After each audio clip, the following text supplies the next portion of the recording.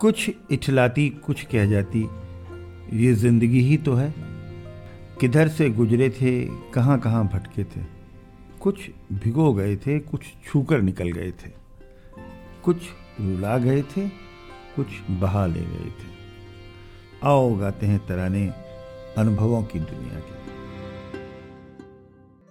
नमस्कार दोस्तों, आप सबका स्वागत है national institute of social defence और ministry of social justice and empowerment, government of India, media for community foundation Nai Delhi और पीपल्स इनिशिएटिव लखनऊ के संयुक्त तत्वाधान में वरिष्ठ नागरिकों द्वारा प्रस्तुत इस खास कार्यक्रम श्रृंखला अनुभव लखनऊ में, जिस प्रोजेक्ट को कंसीव और डिजाइन किया है डॉक्टर आर श्रीधर, श्री आलोक वर्मा जी और श्री अरविंद नारायण मिश्रा जी ने। रेडियो कोऑर्डिनेटर हैं अरविंद नारायण मिश्रा जी और प्रोडक्शन कोऑर्डिनेटर हैं कुश त्रिपाठी। दोस्तों, कार्यक्रम में प्रवेश करने से पहले मैं एक बार आपको एक टोल फ्री नंबर बताना चाहूंगी जो हमारे सीनियर सिटीजन्स की मदद और सपोर्ट करने के लिए है। आप इस नंबर का इस्तेमाल सुबह 8 बजे से रात 8 बजे के बीच में कर सकते हैं। यदि आपको किसी प्रकार की मदद और सपोर्ट की जरूरत है तो आप इस टोल फ्री नंबर 14567 पर कॉल कर सकते हैं। एक बार फिर से नंबर रिपीट कर देती हूँ, आप चाहें तो इसे नोट भी कर सकते हैं। 14567। इस नंबर पे doctors, hospitals, old age homes से लेकर लीगल गाइडेंस, इमोशनल सपोर्ट और बुजुर्गों के शोषण के केस में डायरेक्ट इंटरवेंशन और निराश्रित बुजुर्गों को रेस्क्यू कराने तक सभी प्रकार के सपोर्ट के लिए कॉल किया जा सकता है। अब आइए दोस्तों, बढ़ते हैं कार्यक्रम की ओर।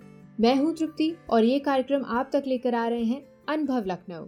आज हमारे साथ हैं श्री रमेश चंद्र अग्निहोत्री, जिन्होंने वर्षों state institute of educational technology में प्रदेश सरकार के अधीन सेवा दी, सम्मान के साथ अवकाश प्राप्त किया।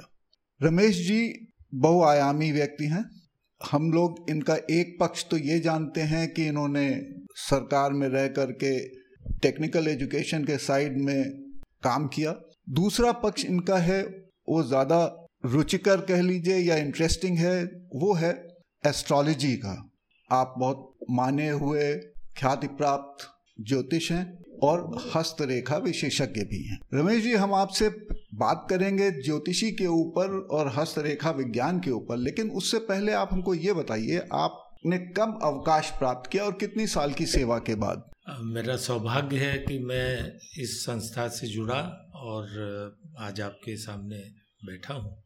2012 में, जून 2012 में सेवानिवृत्त हुआ और हमारे अपने जो कहना चाहिए रुचि या अभिरुचि जो रही है, वो जैसा कि आपने बताया कि बहुआयामी तो मैं क्या कहूँ, हाँ, शौक जरूर रहा है और जिसके आधार पर मैंने ज्योतिष को पढ़ा भी है, प्राइवेटली भी पढ़ा है और यूनिवर्सिटी से डिग्री भी प्राप्त की है।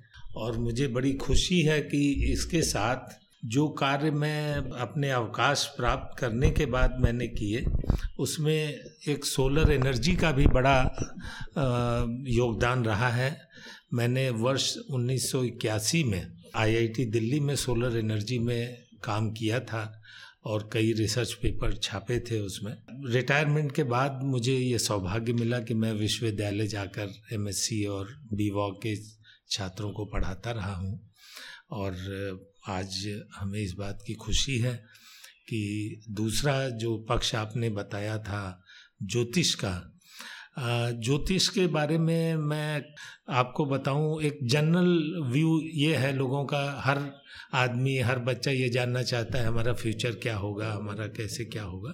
तो इसमें कई भ्रांतियां भी हैं आलोक जी, अतुल जी, इसमें कई भ्रांतियां भी हैं और उन भ्रांतियों के चलते इसको लोगों ने एक कपोल कल्पित करने की कोशिश की, लेकिन चूंकि मैं विज्ञान का छात्र हूँ, मैं उससे इत्तेफाक नहीं रखता। ज्योतिष में जो हम ये कुंडली देखते हैं तो उसमें 12 खाने होते हैं और हर खाने का अपना महत्व और उससे जुड़े जो घटनाएं हैं, हर एक खानों की उनकी अलग अलग घर कहना चाहिए, 12 घर हैं और पूरी 360 डिग्री को 12 में इन्होंने डिवाइड किया है। 12 के मतलब एक आपका हुआ 12 3 36, तो 30 डिग्री का एक हो गया। तो इस प्रकार जो है ये हमारा जो ट्रेडिशनल ज्योतिष है उसमें तो हम लोग इक्वल हाउस डिवीजन पे बात करते हैं, लेकिन इससे और भी डेवलप्ड और वैज्ञानिक पद्धतियां हैं। जैसे केपी सिस्टम है, तो केपी सिस्टम में हम साइज ऑफ द हाउस को, केपी का फुल फॉर्म क्या है? कृष्णमूर्ति पद्धति, ये साउथ की है और इसका हम लोग जो है इसमें घर हैं, 12 घर हैं, इनके साइज 30 न हो के डिफरेंट साइज के होते हैं और उनका अपना अलग इंटरप्रिटेशन है कि कोई साइज 30 से कितना छोटा है और कोई घर जो है वो 30 डिग्री से कितना बड़ा है, उसके अपने इंटरप्रिटेशन होते हैं। जिस जगह जैसा होता है वैसे उसको बताया जाता है। ये बताइए जी, ये तो आपने अच्छा समझाया कि 12 घर होते हैं और वो सब उनका 3 से मल्टीप्लिकेशन होता है, वो 36 हो जाते हैं, वो बाकी वो सारी बातें तो ठीक हैं, लेकिन ये बताइए कि जिसकी कुंडली न हो जी, उसके ग्रह कैसे पता चलते हैं? आपका प्रश्न बहुत अच्छा है और हमारे यहाँ जो है हमारे ऋषि मुनियों ने और जो विद्वान हुए हैं उन्होंने बड़ा अच्छा इसका भी उपाय निकाला है। एक हमारे यहाँ होता है प्रश्न कुंडली। तो होता क्या है कि जैसे कोई जातक आया, अब पंडित जी अपने घर में बैठे हैं और मान लिया जातक आए, उन्होंने पंडित जी ने अपनी घड़ी में टाइम देख लिया कि 5:28 है और जातक आके बैठ गए, तो वो उसी समय की वो कुंडली बना देंगे कि उस पर्टिकुलर डे पर्टिकुलर टाइम पे क्या कुंडली थी वो बनाएंगे और उससे वो ये इंटरप्रेट करेंगे कि जो जातक आया है वो क्या पूछने आया है। वो बताते हैं, पंडित जी ने बता दिया भाई तुम अपनी खेती का झगड़ा है वो पूछने आए हो, तो लोग चकित हो जाते हैं। लेकिन इसके पीछे जो विज्ञान है वो ये है कि जो चंद्रमा है वो मन का कारक है। हमारे यहाँ ग्रंथों में भी बताया गया है चंद्रमा मन का कारक है और सूर्य जो है वो हृदय का कारक, आत्मा का कारक है। तो चंद्रमा जो है जिस घर में होता है उस घर की आप समस्या लेके आते हैं। हालांकि इसमें भी थोड़ा सा आपको विचार करना पड़ता है और वो विचार इसलिए कि एक घर जो है वो कई इवेंट को डिपिक्ट करता है। अब जैसे छठा घर है, छठे घर से अगर हम बात करें तो आदमी नौकरी के लिए पूछने आएगा तो जो ज्योतिषी होगा वो छठे घर को भी देखेगा, है ना। ऐसे ही अगर कोई छुपे दुश्मन को पूछने आएगा कि भाई हमें लोग पीठ पीछे बुराई करते हैं या वो करते हैं या ऐसे हैं, तो वो छठे घर से वो भी देखा जाएगा, है ना। कभी कभी बीमारियों का भी हाल जो है वो छठे घर से देख के उसका भी कनेक्शन हम 8वें और 12वें से करते हैं, तो कहते हैं भैया ये आदमी जो है ज़्यादा बीमार होगा, हॉस्पिटलाइज हो जाएगा। चूँकि आप प्रेडिक्ट करते हैं और धीरे धीरे मैं अब एक चीज़ तो कहता हूँ कि चूँकि ज्योतिष जो है वो हमारा वेदों का अंग है, इसीलिए इसे वेदांग कहते हैं, ज्योति। तो ज्योति माने जो आँख की रोशनी, तो वेद इससे देखते हैं। अगर आप इसका आपने अध्ययन किया है और आप में ये क्षमता आई है तो आप भविष्य का दर्शन कर सकते हैं, भविष्य का प्रेडिक्शन कर सकते हैं। लेकिन इसका मतलब ये नहीं कि जो कुंडली हमने बता दिया बना दिया हम पंडित जी की बात सुन के अकर्मण्य हो जाएं। हमारा ज्योतिष जो है किसी को अकर्मण्य नहीं बनाता, क्योंकि ज्योतिष का जो 10वां घर है वो आपको प्रयोजन या कहना चाहिए आपकी स्किल के लिए होता है और आपके प्रयासों के लिए होता है। ये बताइए कि कुंडली बहुत सालों से देख रहे होंगे, हजारों लोगों की आपने जन्मपत्री देखी है, कितने ऐसे लोग हैं जिनके बारे में आपका प्रेडिक्शन गलत निकला है और कितने ऐसे लोग हैं जो आपके सही प्रेडिक्शंस की वजह से बहुत खुश हुए हों? पत्रियां तो मैंने बहुतों की देखी जी। और यहाँ तक मैं आपको एक घटना छोटी सी बताऊंगा। हमारे ससुर साहब थे, वो एक समय में एडमिट थे मेडिकल कॉलेज में और ये हो रहा था कि भाई बहुत हालत ख़राब है, कैसे क्या होगा। हम लोग भी सेवा में भी थे, दुखी भी थे, सारे परिवार के लोग। तो मुझे अच्छी तरह याद है, ये गांधी मेमोरियल वार्ड या क्या वहाँ पे वो थे, हाँ, मेडिकल कॉलेज जी में। जी जी। घर वाले जानते थे कि भाई ये देखते हैं, पत्री देखते हैं। हालांकि उस समय मैंने नया नया शुरू किया था, 2-3 साल ही हुए होंगे। तो इन लोगों ने, फिर मैंने सबकी पत्रियाँ मंगाई। अम्मा जी की तो शायद पता नहीं पत्री थी कि नहीं थी, लेकिन बाकी हमारे साले साहब और बहनों की, बच्चों की सबकी मंगाई। और फिर मैंने उस समय ये अध्ययन किया कि भाई किसके उसमें पिता का शोक है कि नहीं है या कब है। तो उस समय मैंने ये बताया था कि अभी तो हमने कहा कि अभी तो पिताजी घर जाएंगे, घर चले जाएंगे, लेकिन 23 मई के बाद जो है समय कष्टकर है। और चूँकि हमारे ज्योतिष में डायरेक्ट कह देना बहुत अच्छा नहीं मानते। हालांकि एक आध लोगों ने हमसे ये भी पूछा कि मैं कब मरूंगा, ये हालांकि एक साहब को बताया, लेकिन मैं उसकी चर्चा नहीं करूंगा, ऐसे बताने का भी कोई वो नहीं है। लेकिन फिर हमारे फादर इन लॉ 23 मई के बाद वो घर, पहले मतलब अस्पताल से घर गए, 1.5-2 महीना रहे, उसके बाद फिर वो एडमिट हुए और उसके बाद उनका स्वर्गवास हो गया। 23 मई को ही हुआ। एक तो ये घटना है। और अक्सर जो है हमारी, हमसे छोटी साली कानपुर में रहती हैं, तो वो ये शिकायत करती हैं, जीजा जी आपका तो बताया कुछ सही नहीं बैठता है। तो मैं उनसे यही कहता हूँ, उमा देखो विद्या नहीं गलत है, या तो तुम्हारा टाइम गलत है, और या हो सकता है कि हमारे प्रेडिक्शन में भी कोई कमी हो, उसको मैं एक्सेप्ट करता हूँ, उसको मैं डिनाई नहीं करता। लेकिन एक बात मैं और बताऊँ, और बड़ी मज़ेदार है, जो ज्योतिषी के पास आप गए हैं उसको अपना भी देखना पड़ता है कि हमारी ग्रह दशा क्या चल रही है। अगर किसी ज्योतिषी के पास जाएं और उसका बुध वक्री हो, तो मैं 80% से ज़्यादा इस बात का भरोसा है कि वो जो प्रेडिक्ट करेगा वो सही नहीं बैठेगा। तो ये तो बड़ी फिर विचित्र बात हो गई। नहीं, ये साइंटिफिक बात है। साइंटिफिक तो है, लेकिन अगर हमको पता करना है तो हम पहले ये मालूम करें कि हम नहीं, आपको नहीं मालूम करना है। ये पंडित जी का धर्म है, जो ज्योतिषी का धर्म है कि वो आपको ये बताए कि भाई आज जो है हमारा मन नहीं है बताने का, या आज हम थके हैं, या अच्छा। और होता भी है, अगर आप कायदे से 4-5 कुंडली एक दिन में देख लीजिए, चूँकि हमने इसे व्यवसाय नहीं बनाया और ना धन कमाया, तो अपना शौक की वजह से देखते थे। तो इसमें सबसे मज़ेदार बात यह है कि अगर आप 5-6 कुंडली कायदे से देख लें तो आपके सर में दर्द होने लगेगा, and you should not do it. आपको मेंटल रेस्ट की ज़रूरत पड़ती है। तो इसलिए ये पंडित जी का धर्म है कि वो आपको बताएं कि भाई इस समय जो है हम नहीं देख पाएंगे। अच्छा, अब ये बताइए कि हस्तरेखा और जन्म कुंडली जी, दोनों में आप किसके ऊपर ज़्यादा भरोसा करते हैं और क्यों?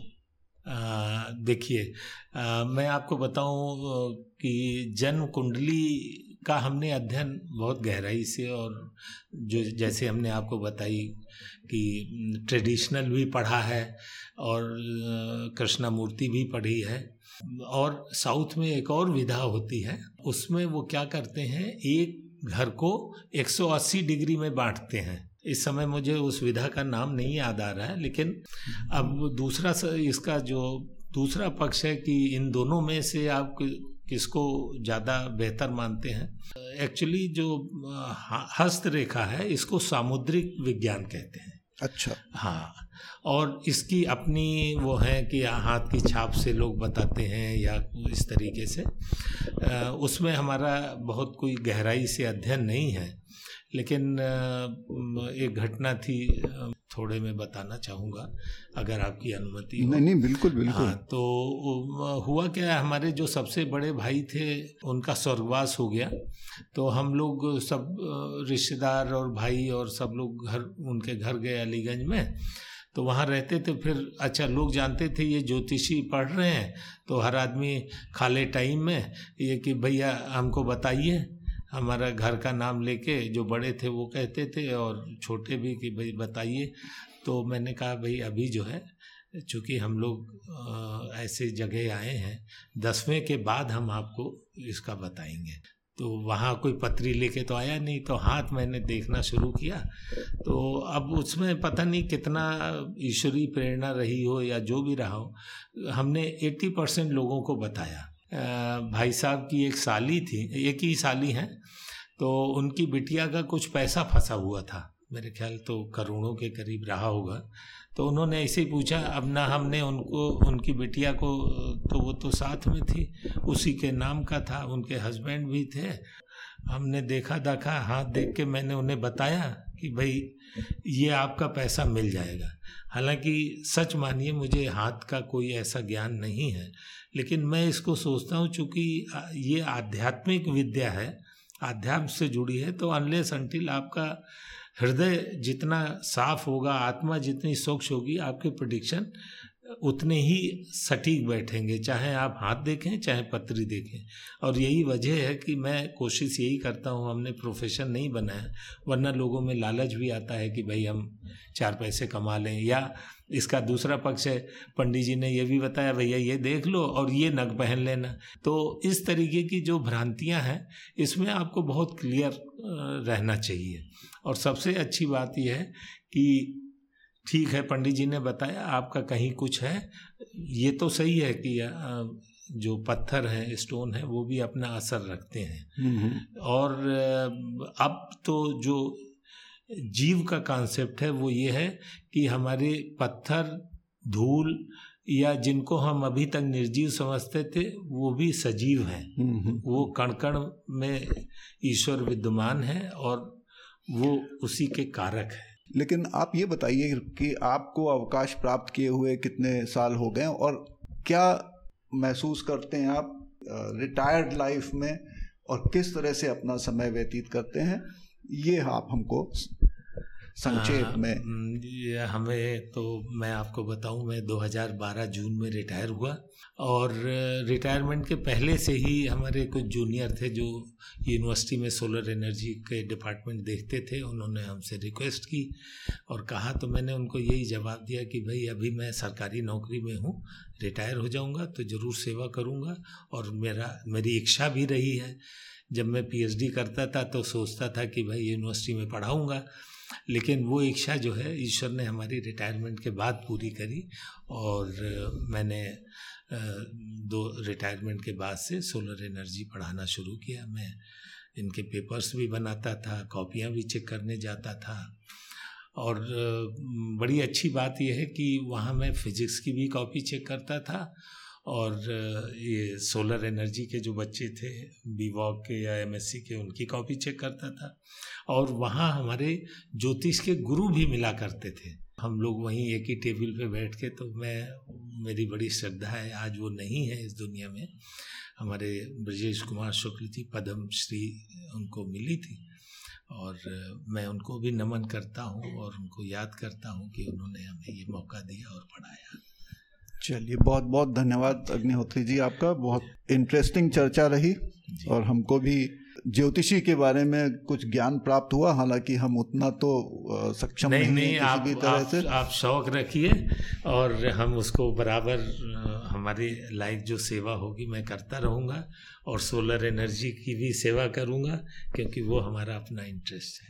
धन्यवाद दोस्तों, फिलहाल वक्त हो चुका है आपसे विदा लेने का और चलते चलते आपको एक बार फिर से अपने वरिष्ठ नागरिकों की सहायता और सपोर्ट के लिए जो elder line toll free number है वो बताना चाहूंगी, 14567। इस नंबर पर आप सुबह 8 बजे से रात 8 बजे तक कॉल कर सकते हैं और किसी भी प्रकार की सहायता आपको यहाँ पर प्रदान की जाएगी। अगली बार फिर लौटेंगे ऐसे ही किसी खास शख्स की प्रेरणादायक जीवन यात्रा की कहानियां लेकर। तब तक के लिए स्वस्थ रहिए, खुश रहिए। मैं तृप्ति लेती हूँ आपसे इजाजत। नमस्कार।